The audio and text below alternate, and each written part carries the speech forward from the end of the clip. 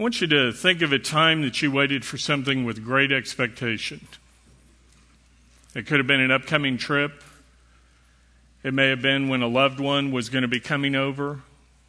It could be, as we see right now, especially with the kids, as you look ahead to Christmas and the hope you have for the different gifts that you're going to receive. Now, speaking of kids, I remember the great anticipation in my house whenever we were looking forward to the birth of our kids. Many of you know our story that we went through more than 10 years of infertility. So when the news came that we were finally going to be able to have kids, when our first one was born and then our second and our third one, there was always great anticipation in our home. Now, because we were happy no matter what they were, we actually chose to be surprised each time, and we didn't know whether it was going to be a boy or a girl until the moment of birth. And I want to show you a video here that shows the news that I was able to share with what were then at the time my two young daughters as I came home from the hospital and let them know that they had a brother. Watch this. Remember, we have a surprise about a new baby? Yeah! You have a new brother. I love a brother. You love a brother? I like Barbies. I don't. You don't have you have a brother now. Yeah. Do you know what his name is? It's Zachary David. Hey, Zachary's the boy who gave me that car. Oh, well now your brother is named Zachary. You have a brother and a sister. I like when I have a brother. You like having a brother? Because I never had one before. You never had a brother before? Well, you have one now. Yeah. Let me sing on the video. Oh, okay. Let me sing. Hannah, you have a brother. Yeah, brother. Hannah doesn't like a brother. We have a new baby. You're going to go see your new baby? Yeah. Okay. Well, did you see the difference in the reaction? You should see the reaction now. They don't always want a brother, but... You know, Sarah was still very little, but even at that age, she was old enough to understand that as the pregnancy progressed, that a baby was coming. And so she was excited. She was anticipating the birth. Now, Hannah, on the other hand, you saw her reaction. No big deal. A brother. Now, it wasn't so much that it was a boy. It was just that at her age, she didn't really understand what it meant that a baby was coming. And when it comes to Christmas, I think we see the similar reaction among people.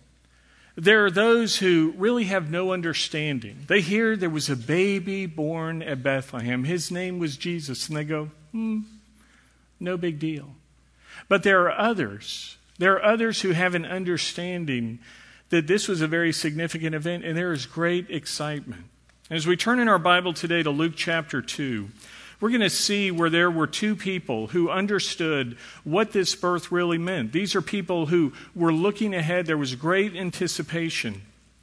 And here in Luke chapter 2, we see where they meet this baby boy named Jesus. Now, as we look at Luke chapter 2, let me set the context for you.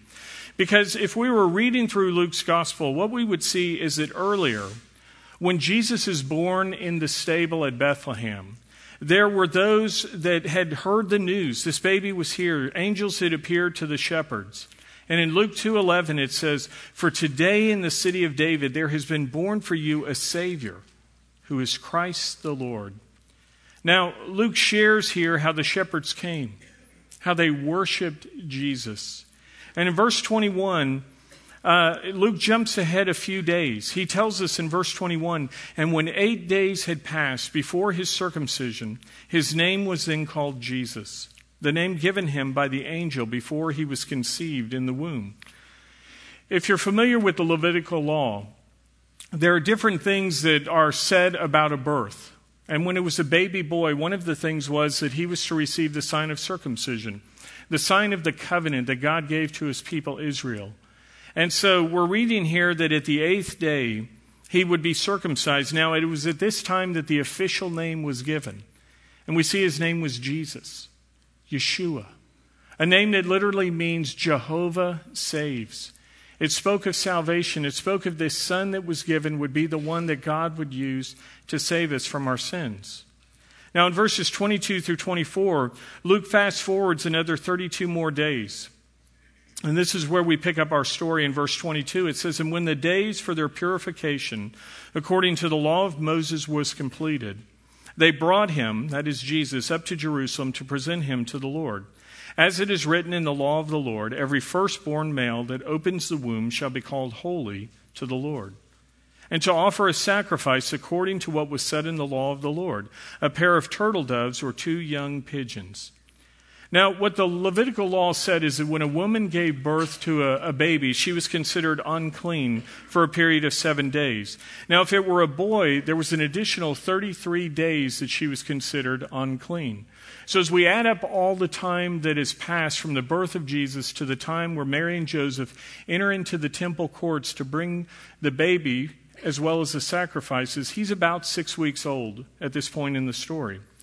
Now, another part of the law said that when a child was born, a lamb was to be offered as a burnt offering. When it's a baby boy, there was turtle doves as well that were given as a sin offering.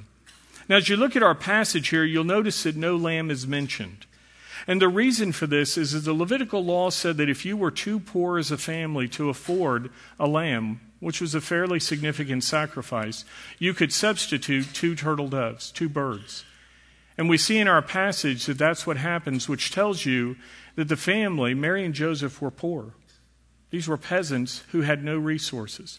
As God chose the family for his son to be born into, he didn't choose one of great affluence. He chose a poor family. In 2 Corinthians 8:9, we're told, "For you know that the grace of our Lord Jesus Christ, that though he was rich, yet for your sake he became poor, so that you, through his poverty, might become rich." Now, even if it had been the most affluent family in the world, even if it had been the king in the land at the time, it was still a big step down. Remember that Jesus left his throne in heaven to come to the earth. But as he came to one of the poorest families that walked on the face of the earth. Now we're told in Luke 2:23, "Every firstborn male that opens the womb shall be called holy to the Lord." The word holy means set apart. And so what the belief was the firstborn son was to be set apart for a life of service to the Lord. There were those like the Levites, the tribe that were the priestly line. There were those that served as priests like Aaron and his family that gave their life in service to the Lord in the temple.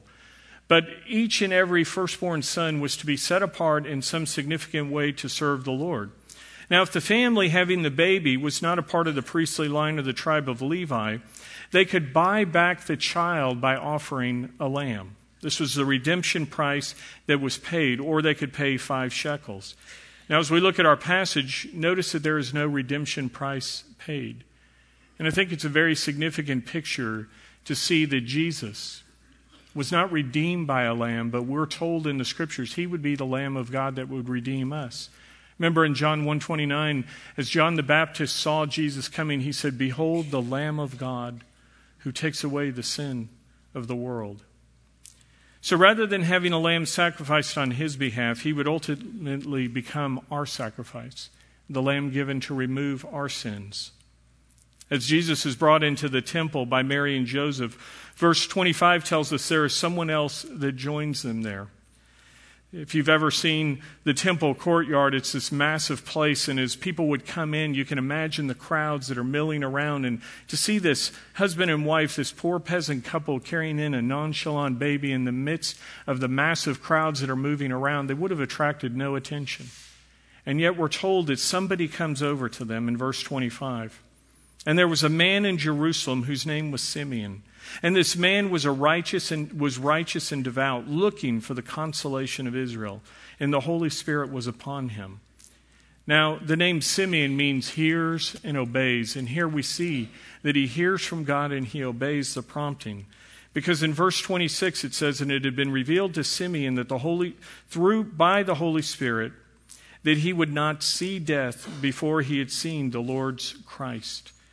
Now, the word Christ means Messiah. It's the Greek word Christos. We hear that name, and some people think that Jesus Christ is his first and last name, like I'm Roger Poupart and you're so-and-so, well, Jesus Christ. Christ was not the family name of Joseph. It means the Messiah. It was a special title pointing to who Jesus was, the promised Messiah. The Hebrew word is Hamashiach. They were looking for the Messiah, the one who would come. And Simeon here is described as being righteous and devout. It means he was a committed follower of God. This was something in that day that was in short supply, just as it is in our day, unfortunately. Another rarity about Simeon is we're told he has been given the gift of the Holy Spirit. As Christians, we have the Holy Spirit resident within us. After the day of Pentecost, all believers in Christ have been given the gift of the Holy Spirit. We are sealed and we are indwelt. Corinthians tells us, do you not know that your body is a temple of the Lord and the Spirit of God dwells within you? But as you read through the Old Testament, you see that people were only given the gift of the Holy Spirit in very unique instances. It was something that came upon them for an empowerment. Prophets, kings, people who were given a special assignment, and it could be withdrawn. And as Simeon, we're reading about him having the Holy Spirit. If you look at the scriptures, there had been 400 years of silence. After the book of Malachi, the last Old Testament book that was written, there was a period of silence where people were waiting and listening, but God was silent. And so for Simeon to hear from God through the Holy Spirit was a very significant event. And so he had been told, you will not die until you see the promised Messiah. After hundreds of years of silence, at some point he's given this promise. Now, we're not told how old Simeon is, but early church tradition says he was a man that was over 100 years of age. Whatever his age is, he's been given this promise. And now as he comes, he says in verse 29, now I can depart in peace. I want you to stop for a moment and imagine what this is like. At some point, God has said to you, you will not die until you literally see the Messiah. Imagine waking up each and every morning going, is this the day? Is today the day where I see the Messiah? And as you're getting closer and closer to death, if you're passing around that age of 100, in that day, that was an extremely long life. It is in our day as well. And so one day he's there in the temple and God says, this is the day, go over there. There is the Messiah. And as he comes and he sees this baby, how many of us wake up each and every day saying, is this the day that I get to see God? Do any of you do that? I mean, we go through periods in our life maybe, but after a while, it's just mundane. We wake up, the alarm, we slap it off, we come, oh, it's Christmas again. But do we really think about, this could be the day? The Bible tells us Jesus Christ is coming back. For some of us, we will see Christ when we physically pass from this earth. But Jesus Christ could come back in our lifetime. Do we ever wake up and think, this is the day that I will meet the Messiah? And does it affect the way in which we live our life? Well, here Simeon was one who was looking forward to this day, not with fear, but with excitement. And even though he's being described as devout and righteous, he wasn't counting on how good he was to get to God. The Bible tells us none of us can be good enough to get to God by how we live. Romans 3:23 tells us, for all have sinned and fallen short of the glory of God. Romans 3:10 tells us, there is none righteous, no, not one. And that includes a godly man like Simeon. He was looking forward to the consolation of Israel, the passage tells us. Consolation is something that is given to us to bring comfort in times of loss. And Simeon, as he looks at Israel that was under enemy occupation and they had lost their freedom and their status, and he ultimately looking forward to the day when he would lose his earthly life, he knows that it is the Messiah, Jesus, that will save him, save us. Without the coming of Jesus, Simeon and all of us would be lost in our sins. But because of God's great love for us, he gave us the Christ, the promised Messiah. I want to show you another video clip where you see what happens when my daughter Sarah left our house and we went to the hospital and she was able to meet Zachary. She had this anticipation. She had been waiting for it. But here's the moment where she actually got to hold her brother for the first time.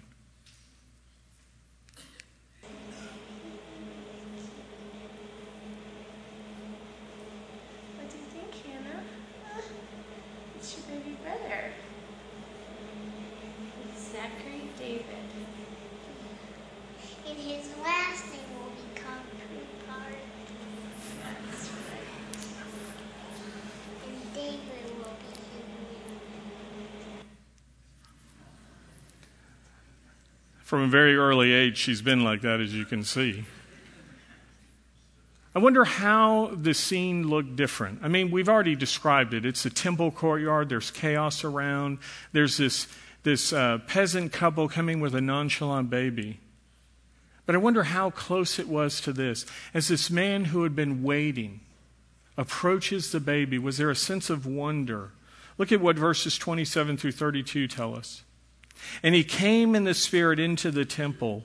And when his parents brought him, and when the parents brought the child Jesus to carry out for him the custom of the law, then he, this is Simeon, took him into his arms and he blessed God. And he said, "Now, Lord, you are releasing your bondservant to depart in peace according to your word. For my eyes have seen your salvation, which you promised to the presence of all people, a light of revelation to the Gentiles and the glory of your people Israel." Put yourself in the place of Mary and Joseph for a moment. You're walking through the crowd and suddenly this man walks up to you. You've never met him. He's this older, elderly person where his arms shaking. We don't know, but he says, "Let me hold your baby." And you, as a brand new mother holding your 6-week-old child about that age, are thinking, "What?" But she gives the baby to Simeon. And Simeon, as he takes this child in his arms, the wonder on his face, and he says, "Now I can depart." The word depart means now I can die. The word means to release a prisoner, to untie a ship and let it set sail, to take down a tent. It was all vivid pictures of what happens when we die. As we fold up our tent called our earthly body, as we are unmoored from this earth and we set sail and we pass from earth to heaven into God's presence. And Simeon says, "Now I can depart in peace." Because he knows he is going to go home. He's been waiting for the Messiah. His faith is in the Messiah, not how good of a man he's been. And for all of us here today who have received Jesus Christ as the Messiah, the Savior, the Bible tells us that is what gives us our entrance into heaven. And it tells us on the day we die in 2 Corinthians 5:8, to be absent from the body is to be present with the Lord. When our heavenly, eternal soul departs from our body, we go right into the Lord's presence. And this is what Simeon says. I can depart in peace. I can die and I know that I will go into God's presence. As he holds this baby, I mean, imagine the mind-boggling moment for this man. The one who knows that God holds him in the palm of his hand says, "I am holding God in my hands. I see the promise. God incarnate, God with flesh on." And there's this sense of wonder. In verses 29 through 32, Simeon breaks into a song of thanksgiving. He praises God for fulfilling his promises to send the Messiah, the Savior, not just for the Jews, but as you see in verse 32, he says for the Gentiles as well. This baby is for Jew and Gentile to save all of us. Verse 33 says, "And his father and mother were amazed at the things which were being said about him." They were amazed. Now I want you to remember all the things that have happened to this point. Remember that when Mary was at the moment of conception, the angel Gabriel appeared to her. She has seen an angel. The word angelos means a messenger. Gabriel the messenger shows up and says, "God will give the Messiah through you." Joseph had seen an angelic messenger as well. He had been told, as he thought maybe Mary had been unfaithful, he was told by God, "No, Mary has been faithful. This is my son, given through her." They had had others who had seen angelic messengers. The shepherds who were in the field had the angels appear to them. When Jesus had been born in the manger, they went and they worshiped him. And you'll recall that there as they came, it says that in Luke chapter 2, that Mary treasured up these things in her heart as she hears the news that the angels have appeared, these shepherds are worshiping. She's had all these marvelous experiences, and now this man comes and says, this baby is the Christ, the Messiah. In Luke 2:19, as she heard from the shepherds, it says, Mary treasured up all these things, pondering them in her heart. As Mary ponders, as she thinks about these things, she knew this was a very special baby. But I wonder if she really knew what all of it meant. I mean, here she's hearing this is the Messiah. When did she really grasp what that fully means? Was she like all the other people in that day, looking for the Messiah to be this military conqueror who would come and overthrow Rome? Did she think for a moment, maybe my son will be elevated and he will free our people? Well, Simeon makes sure she understands all that it means for the Messiah. Because many were overlooking the prophecies like Isaiah 53 that spoke of the coming Messiah and said that he would have to die by going to a cross where he would be pierced, where he would be smitten, where he would be beaten to a pulp. And it says, through his sacrifice, our transgressions would be removed. Last week, Michael talked about the covenants and how people were looking forward to things like the millennial kingdom when Christ will reign here on the earth. And he will indeed fulfill that. The Davidic throne that was talked about, Christ will fulfill, and he will be that earthly reigning king. But before the crown, there had to be the cross. And this is what Simeon is pointing to in the words of verses 34 and 35. And Simeon blessed him, and he said to Mary his mother, "Behold, this child is appointed for the fall and rise of many in Israel, and for a sign to be opposed, and a sword will pierce even your own soul, to that end that the thoughts from many hearts may be revealed." Simeon reveals that Jesus is the Messiah that would be the fork in the road. That when people were confronted with the name of Jesus Christ, they would have to make a decision. Do they receive him as the promised Messiah and are saved, or will they reject him and therefore one day be rejected as well? In John 14:6, Jesus Christ said, "I am the way and the truth and the life. No one comes to the Father but through me." And as we think about Christmas and the baby of Bethlehem, the story is not complete without understanding that the baby of Bethlehem came to be the Christ of Calvary. And this is what Simeon is pointing to. As he gives these words of prophecy, they are words that would be fulfilled as Mary would be there at the cross watching her son be crucified. Verses 36 through 38 introduce us to another person who approaches and begins to speak. "And there was a prophetess, Anna, the daughter of Phanuel, of the tribe of Asher. She was advanced in years and had lived with her husband 7 years after her marriage, and then as a widow to the age of 84. She never left the temple, serving night and day with fastings and prayers. At that very moment she came up and began giving thanks to God and continued to speak of him to all those who were looking for the redemption of Jerusalem." And as a prophetess, another one that God had revealed things to. And as she's there in the temple courts, God draws her over to this little conglomeration. The parents, the baby, Simeon, and now Anna joins the group. We're told she's advanced in years, and yet she's here faithfully serving the Lord. You know, sometimes I talk to those who are older in age, others who may even be young but are struggling physically, and they say, "Roger, what can I do? How can I serve God?" And what we see here is a very significant ministry that she had, one of prayer, one where she was faithful to pray. And it's something that all of us can do. And here she comes and she sees the baby, and she too begins to thank God. She breaks into thanksgiving, and she begins to broadcast to everybody walking by. Here's this little hub of people in the crowds, and as people are going by, she's saying, "Hey, the Messiah right here." I mean, imagine again for a moment what this is like. She speaks of this being the redemption of Israel. This is the same word that is used in Hebrews 9:12, where it says, "And not through the blood of goats and calves, but through his own blood, he entered into the holy place, once for all, having obtained eternal redemption." What that is speaking of, in the temple courtyard, you had the outer courtyard, and then you could go into the inner one, the court of women, and then into where the court of men would be. And beyond that was the rail and the brazen altar where the sacrifices were offered. And as you went further into the temple, there was the Holy of Holies, where the mercy seat was behind the veil. And only the high priest could enter once a year behind the veil of the Holy of Holies to put the blood of the lamb on the altar. The bull's sacrifice as well would be put on what was called the hilismos, the mercy seat.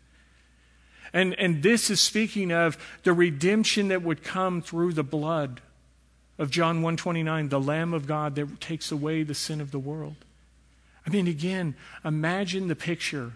Here is a approximately 6-week-old baby that in 30-something years, it will be his blood that will be presented on the Holy of Holies seat, that will cause that temple curtain to be torn in two, that veil of separation that kept us from God, that physical sign of the separation of our sin from his would be torn in two by this very baby. And as people are there, they're bringing their own sacrifices. They're rushing past the redemption of Israel.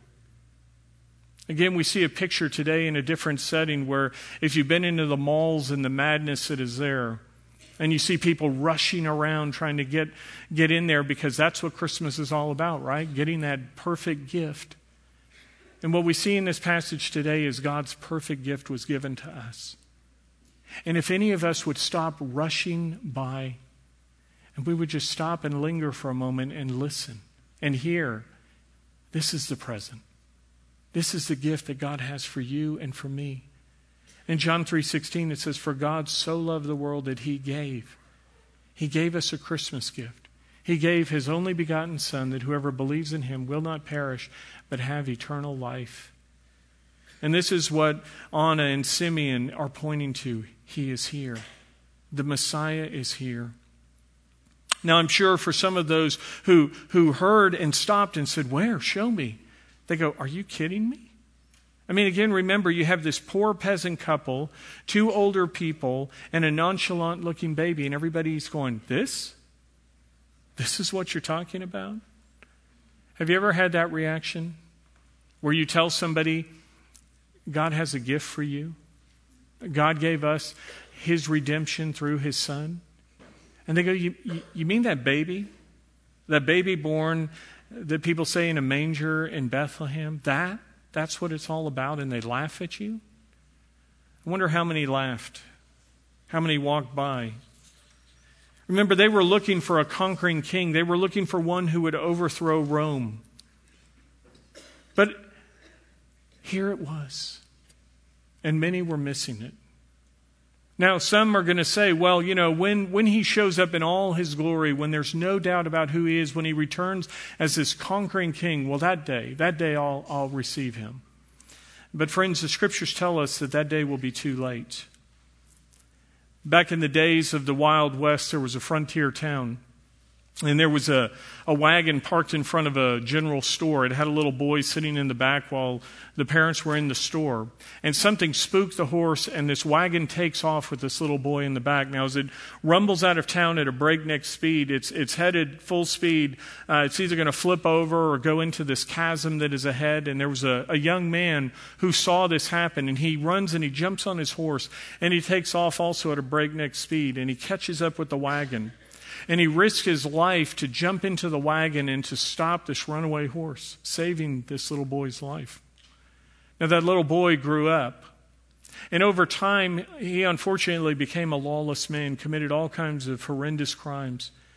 And one day he had been arrested and he was brought before the frontier judge to be sentenced to death for his crimes. And as this man is standing there in front of the bench where the judge is, he recognizes the judge on the bench as that previously young man who had come and saved his life that day. And appealing to that past relationship, he says, "Do you remember me?" He said, "You saved me that day." And the judge looks at him and he silenced this criminal at this point with these words, "Young man, on that day I was your savior, but today I am your judge. And I must sentence you to be hanged." And what Jesus will say to us one day is, on that day, I desire to be your Savior. I came to save you. But today, as we read Revelation chapter 20, in Revelation 20:11, he says, "But on this day I am your judge. And all of you who stand before me at this point will be removed from my presence and sent to what is called the lake of fire, the place of eternal separation from God." In Hebrews 9:27 we're told, "Inasmuch as it is appointed for men to die once, and after that comes judgment." When Jesus comes back to the earth again, it will be as our judge, not as our Savior. And that time when he returns physically to the earth, there will be a separation of those who know him from those who do not know him. And on that day, it will be too late. He came and he gave his life for me and for you. And if you're here today and you've never received his great gift, I invite you to do so. To unwrap God's great Christmas present to you of John 3:16, where he gave his only begotten Son, that if you will believe in him, you will be saved. Now he has this gift of eternal life he wants to give us. And when you understand who God is and why he has come, there should be and can be and will be great joy in your life. I continued to talk to Hannah about what does it mean to have a brother. And then I also took her to the hospital with Sarah that day. And I want you to watch this clip where she finally understands what it means to have a baby brother. Watch this clip. Don't drop him, okay?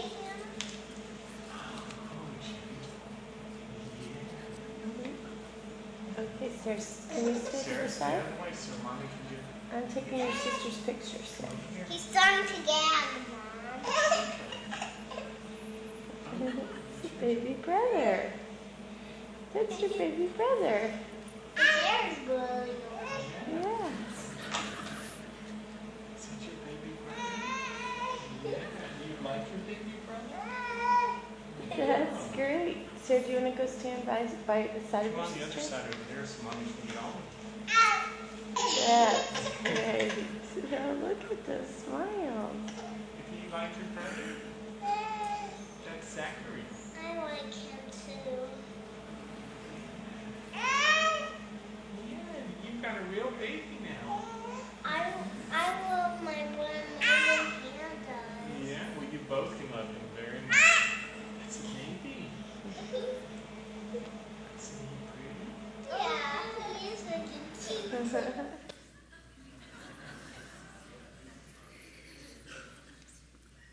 You know, there are people all around us who have heard about a baby named Jesus who was born in Bethlehem. But when they come to finally grasp and understand, what does that mean?